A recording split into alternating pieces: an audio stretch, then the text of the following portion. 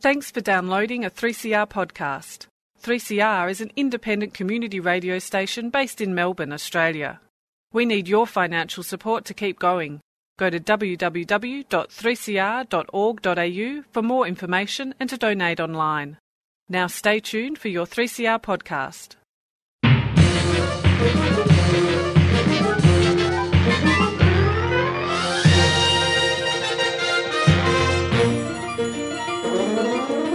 Welcome to Lost in Science for another week, and we have half an hour of science on your radio for you. It is the best of the science world right here. My name is Claire, and this week I have a special report from the Eureka Prizes, the Eureka Science Prizes that just took place in Sydney at the Australian Museum.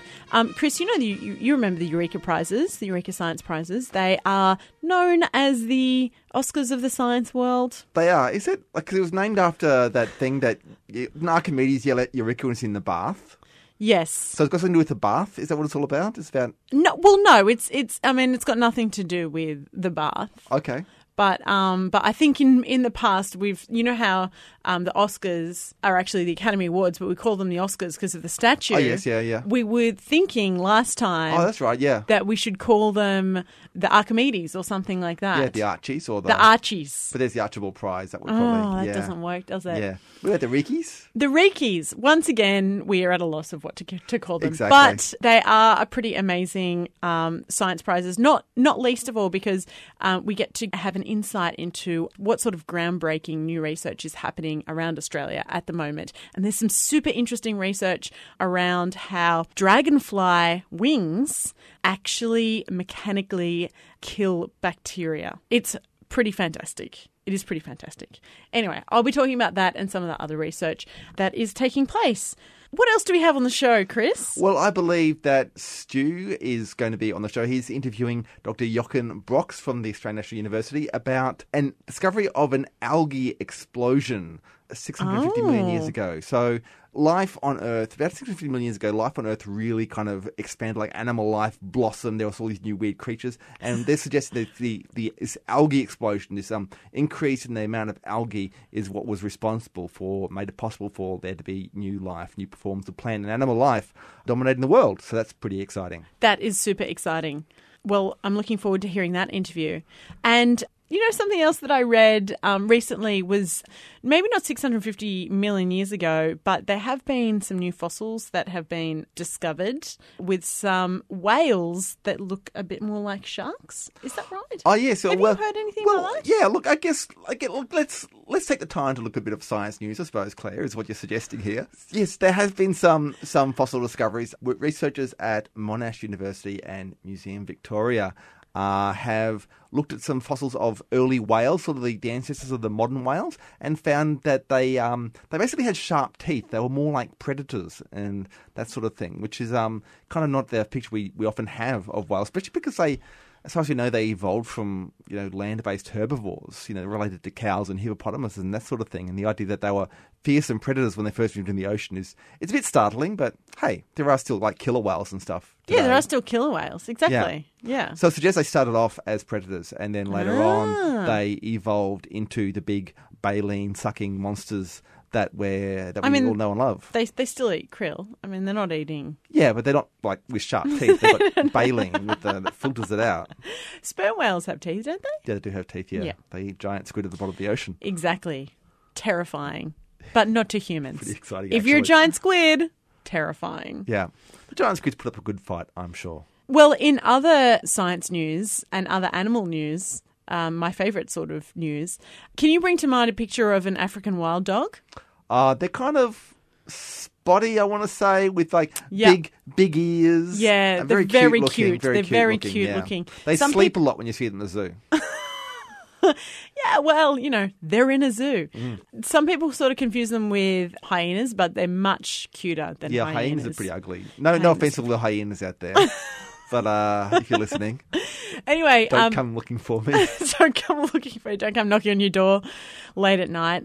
some new research, actually it's Australian research, has just come out looking at how African wild dogs sneeze a lot when they want to go hunting or when they want to sort of corral a group of other African wild dogs to go hunting. So the researchers found that the more sneezes they do, the more likely the rest of the group is to get up and go. And corral together and go, hunt a mongoose or whatever they're hunting over there. I don't know what they eat, actually. It's interesting. Like domestic dogs sneeze as well, and they often sneeze when you're playing with them. I used to call it allergic to fun. You're having a good time, they just suddenly start sneezing. So I wonder if there's like a thing, an evolutionary thing that dogs with sneezing. Maybe allergic to fun. We should look into that, yeah. Or maybe your dog's just trying to tell you that it's time to go hunting now. Possibly, The fun is over and it's time for dinner. Okay. Well, more exciting news are coming up in the show, I guess. So let's get on with it.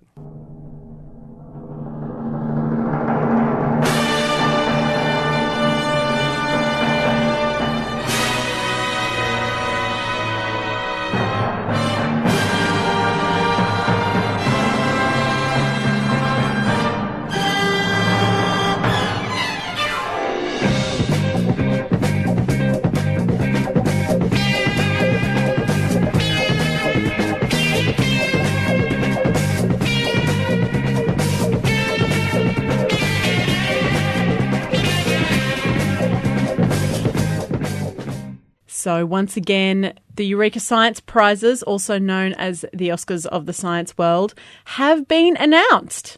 Congratulations to all those nominated and the winners. This is a pretty special time of year for the science world, I would say, Stu.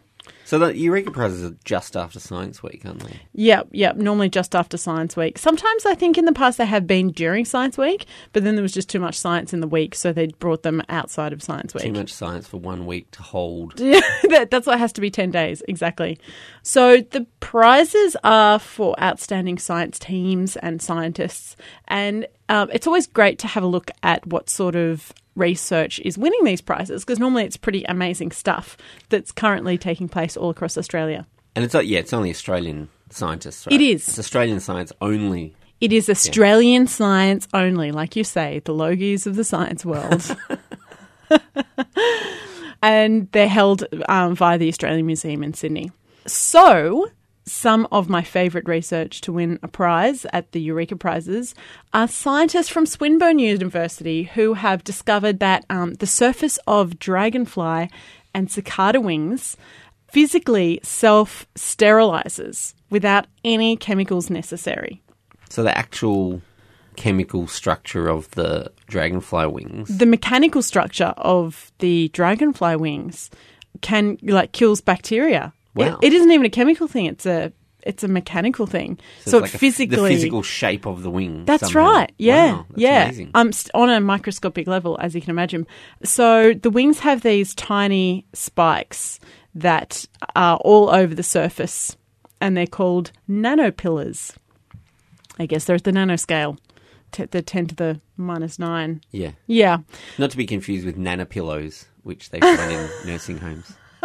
Being nanonaps. Yeah. Yeah, not to be confused. Exactly. So these nanopillars can catch and rupture the bacteria, and eventually they kill the bacteria. So they're such a small scale, they can literally pierce a bacteria membrane. Yep. Wow. Yep.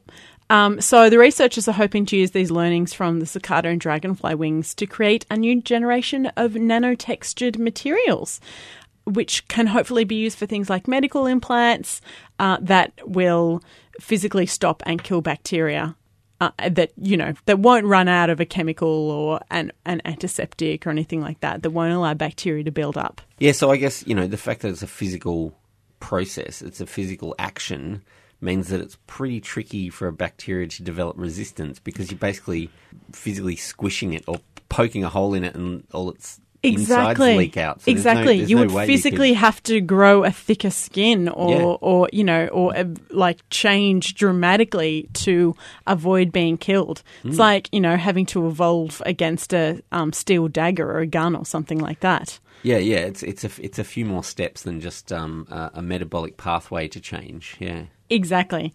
So they won the Eureka Prize for Scientific Research. So I'll be looking forward to hearing a bit more about them in the future.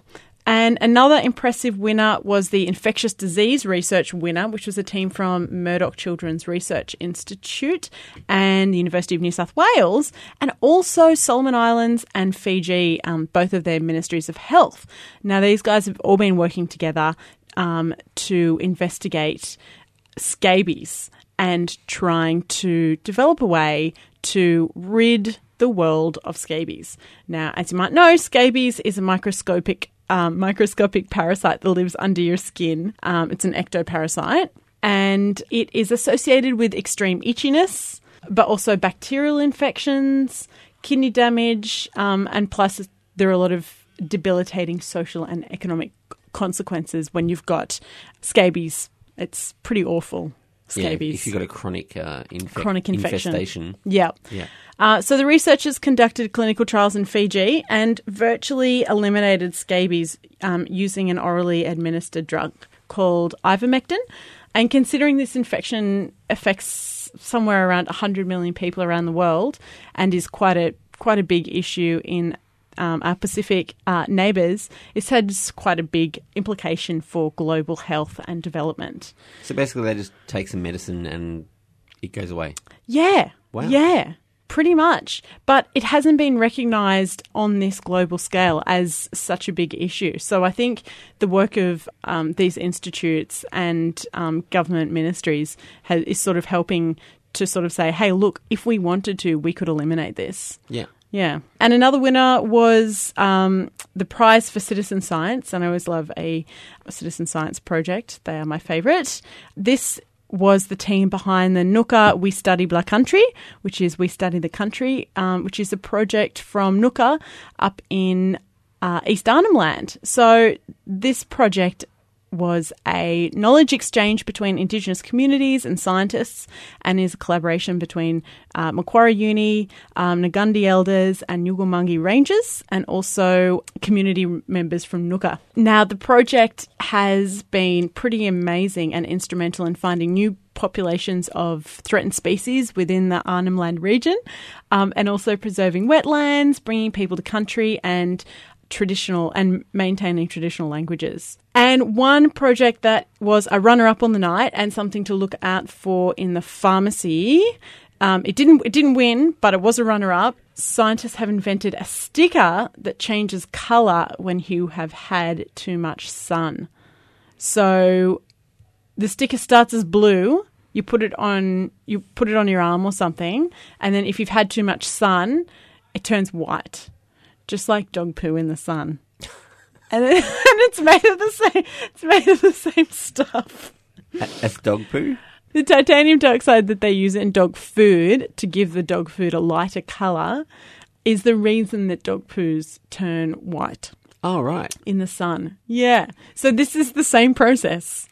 Is using this titanium dioxide. Using it for good rather than just ghost dog poos exactly. on the footpath. Anyway, so look out for the sticker in stores in a couple of years and we can all pat ourselves on the back for a bit of Australian ingenuity.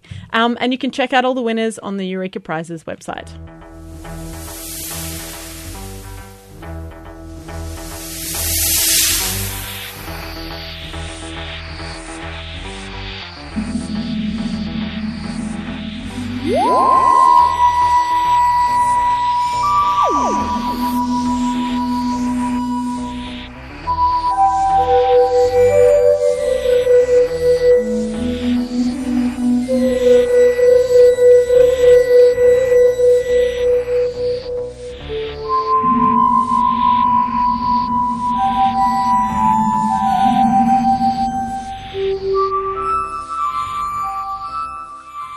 So you're based at ANU, and I noticed that people refer to you as is it a biogeologist or a geobiologist?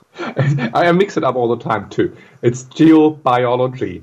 If geobiology didn't exist, someone would have to invent it, because it started really with geophysics, then came geochemistry, and geobiology was a logical extension. And it's becoming a huge field. Did you start off in the biology end or the geology end? I actually started off in the chemistry end. Right. I'm a chemist by training. And I'd rather actually prefer to call myself paleo-bio-geochemist. At least at any party, everyone is stopped at that point. Yeah, well, it's certainly a mouthful. Now, as a chemist, how did you get involved in looking for algae? Well, I really have to go 30 years back then. Because my hobby was collecting fossils. So we moved from northern Germany to southern Germany. It's beautiful hills here. You can find a lot of fossils. And my hobby became collecting fossils. But then I studied chemistry. And at the end of my master's, having spent my time in the basement, in the darkness at an electron spin resonance spectrometer, in toxic fumes, while my geology colleagues were somewhere in South America collecting minerals and fossils, I thought, wow, I have to sort of get the turn to do geology again. And so I actually simply just Googled chemistry, geology to see what the interface is. And I found organic geochemistry. And I found someone in Sydney, Roger Björk. He was at the University of Sydney. And just asked him, well, do you need a German chemist? And he said, wow, this is very exciting, because I've just found the oldest oil in the world. And back then I didn't know. Back then I didn't know that you can actually analyze ancient life looking at oil. So if you go actually and fuel up your car, your diesel truck, there will be billions and billions of ancient molecules derived from dead organisms that died in ancient seas hundreds of millions of years ago. And you can analyze the structures of these molecules and learn something about the organisms that existed. So this was 1997 when I did my PhD at Sydney Uni. Oh, okay. People might think, well, they don't clean their swimming pool and they get algae growing in their pool, but algae's more than just a nuisance in the swimming pool. What's so important about algae? Why do we care that it's been around for so long? Right. So you actually said something very interesting here. What you have growing in your swimming pool is actually not algae at all. The green stuff growing on the wall, or if you really don't look after it, the entire water becomes green, they are cyanobacteria. So these are phototrophic bacteria with extremely small cell size. And this is exactly the things that we analyze. We analyze the transition from when, well, if you want to, your giant oceanic swimming pool turned from a cyanobacterial one to an algal one. And what's so interesting about these green-colored organisms is that they produce virtually the entire energy of our ecosystems. So on land, animals would not exist if plant would not convert solar energy into chemical energy, into organic matter, into food. Essentially, plants produce food. In the oceans, it's the same. It's the algae and cyanobacteria producing all the food. And they're the base of the food chain. And the base of the food chain really decides the entire amount of energy available for the entire ecosystem. So if you want to create a complex ecosystem with complex organisms, with large organisms, all the way up to fish and whales, you need a lot of energy at the base of the food web. You need efficient, large organisms. In the modern oceans, those are algae. And in ancient oceans, if you go back 1 billion years, they were cyanobacteria. They're also green, they're also phototrophic, but they're in volume about 1,000 times smaller. And if you start with such a tiny creature at the base of the food web, you will never get to something complicated. They don't provide enough energy. The energy transfer from the base of the food web to higher organisms is really inefficient in an entirely microbial, bacterial world. So, as well as producing food, which is mostly a kind of sugar, right? Well, anything. Fat, sugar, DNA, proteins, anything is already produced by the base of the food web. Of course, algae will contain a lot of carbohydrates, that's true. Okay, and as a byproduct of doing that, they also produce oxygen, is that correct? That's right. It's a waste product. And a waste product that's also extremely important for the evolution of complicated things. So if you want to be an efficient, large creature, you need to burn a lot of energy. And you need to burn your food using an efficient fuel, and that's oxygen for animals. So the byproduct is oxygen. So when algae started to rise, we also started to produce more oxygen. So both components, the food as well as the oxygen, became available for animals. And so this was just a big leap in the conditions that life had to evolve in. When did this happen? You've recently been working on this. And you figured out around about when it happened? Yeah, so I think I have for the listener, I have to step back because I think it's important to set the scene and set the time. So one of the most interesting questions, and I think all of science, is when animals first appeared on Earth. And there is a lot of different theories, and there is just no data to test any of them. And one of the theories is that animals only could evolve when they had enough food. But again, just so theory, no data whatsoever. So we wanted to find out when food became abundant in the oceans. And this is the transitions when the entire ocean became, when they turned from a bacterial world to one with much more larger and complicated organisms, the so-called eukaryotes. Eukaryotes is an important word. Eukaryotes are all the creatures, including animals, plants, fungi, but also single-celled creatures such as amoebae, ciliates, and algae. They have a very complicated cell. They have a nucleus, they have mitochondria, they have a cytoskeleton, and they have a cell volume, a size about 1,000 times bigger than much more simple bacteria. The ancient oceans on Earth were very simple, only inhabited by bacteria. And the modern oceans are inhabited by much larger creatures, the eukaryotes. And no one knew when that transition happened. And it could have happened somewhere between 2 billion years ago and 550 million years ago. We had absolutely no clue and no data whatsoever. There's no fossils that are preserved that could tell us that, and there's also no so-called molecular clock data that could be used to find out when it happened. We had no clue, so we could not find out if there's any connection between the rise of these more complicated celled organisms and the evolution of animals, because they use these as food source. And so we used the third technology. We looked for molecular fossils. So that's why I'm a chemist. I'm looking at molecules. And what we do is we take a piece of sedimentary rock that was laid down in ancient seas, crush it to powder, and extract that with organic solvents, such as alcohols. And we get out something that looks, it's a brown slurry, it looks like coffee. It's a crude oil, and it contains hundreds of thousands of different biological molecules from different organisms. And now comes the trick. We can distinguish molecules that are from these tiny phototrophic cyanobacteria and those from much larger and more complicated nutritious algae. And so we collected samples from 1 billion years old to the present and measured the amounts of these molecules through time. And what we found was really quite stunning.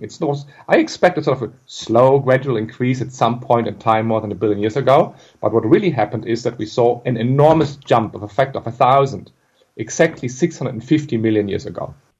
You are listening to Lost in Science on the Community Radio Network, and we are talking to Dr. Jochen Brox about how algae can tell us when animals first appeared on Earth. Yeah, so that we found it exactly at 650 million years ago was the most exciting thing. It is really the most exciting point in Earth history. We could have found this huge jump from a bacterial to a more complicated world, because it is sitting in a very small time interval between two so-called snowball Earth events.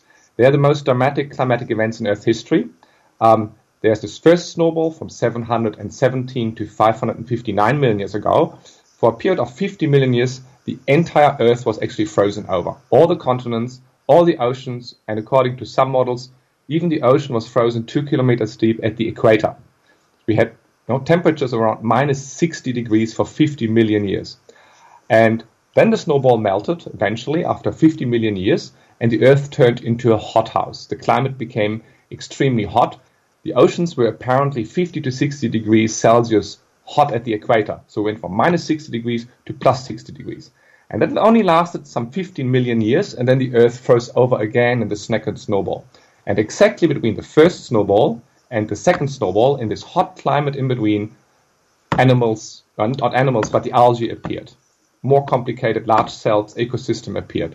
And that was the trigger for the evolution of animals. And you figured this out by looking at the actual molecules in rocks. That's right. So the lucky thing was my PhD student, Amber Jarrett, who's now at Geoscience Australia, she found the clue. She found the most important rocks. She found rocks beautifully preserved with organic matter in them from Australia, just from before the first snowball and just after the second snowball.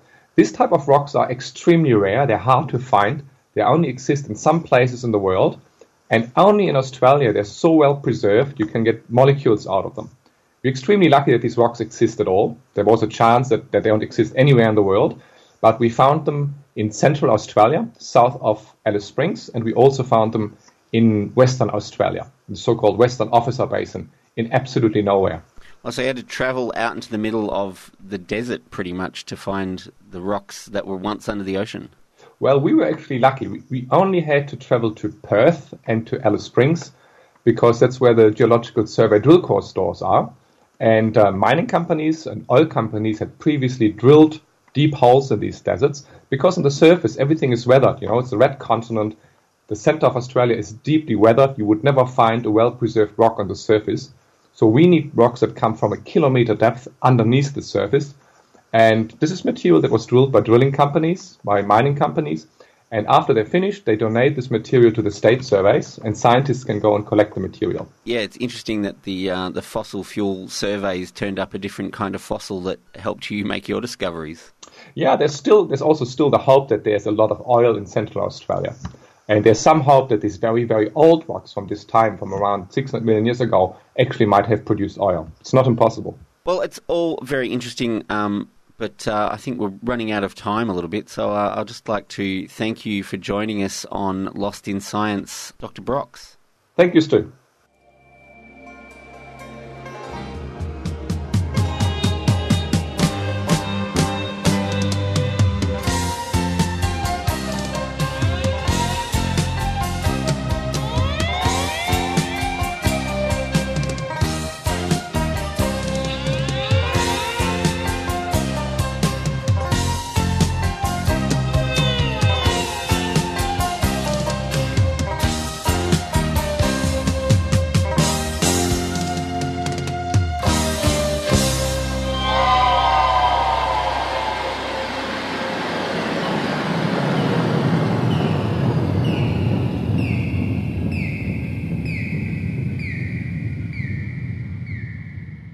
That's all we have time for on another episode of Lost in Science. Thanks for spending the last half hour with us. We've learned quite a lot about some pretty amazing Australian research with the Eureka Prizes. And the algae. And the algae. And how the algae changed the world 650 million years ago. Yes. Thank you, algae. Thank you, algae. Absolutely. Everyone should say a little thank you to algae.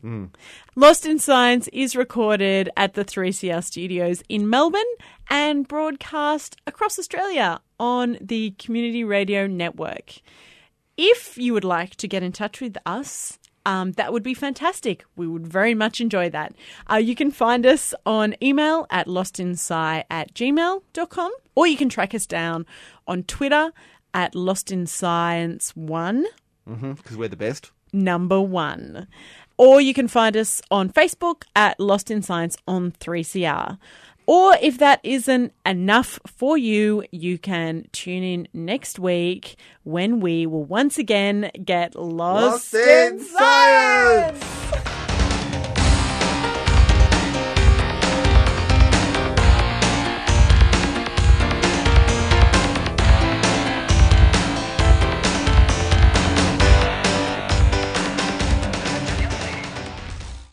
Thanks for listening to a 3CR podcast. 3CR is an independent community radio station based in Melbourne, Australia. We need your financial support to keep going. Go to www.3cr.org.au for more information and to donate online.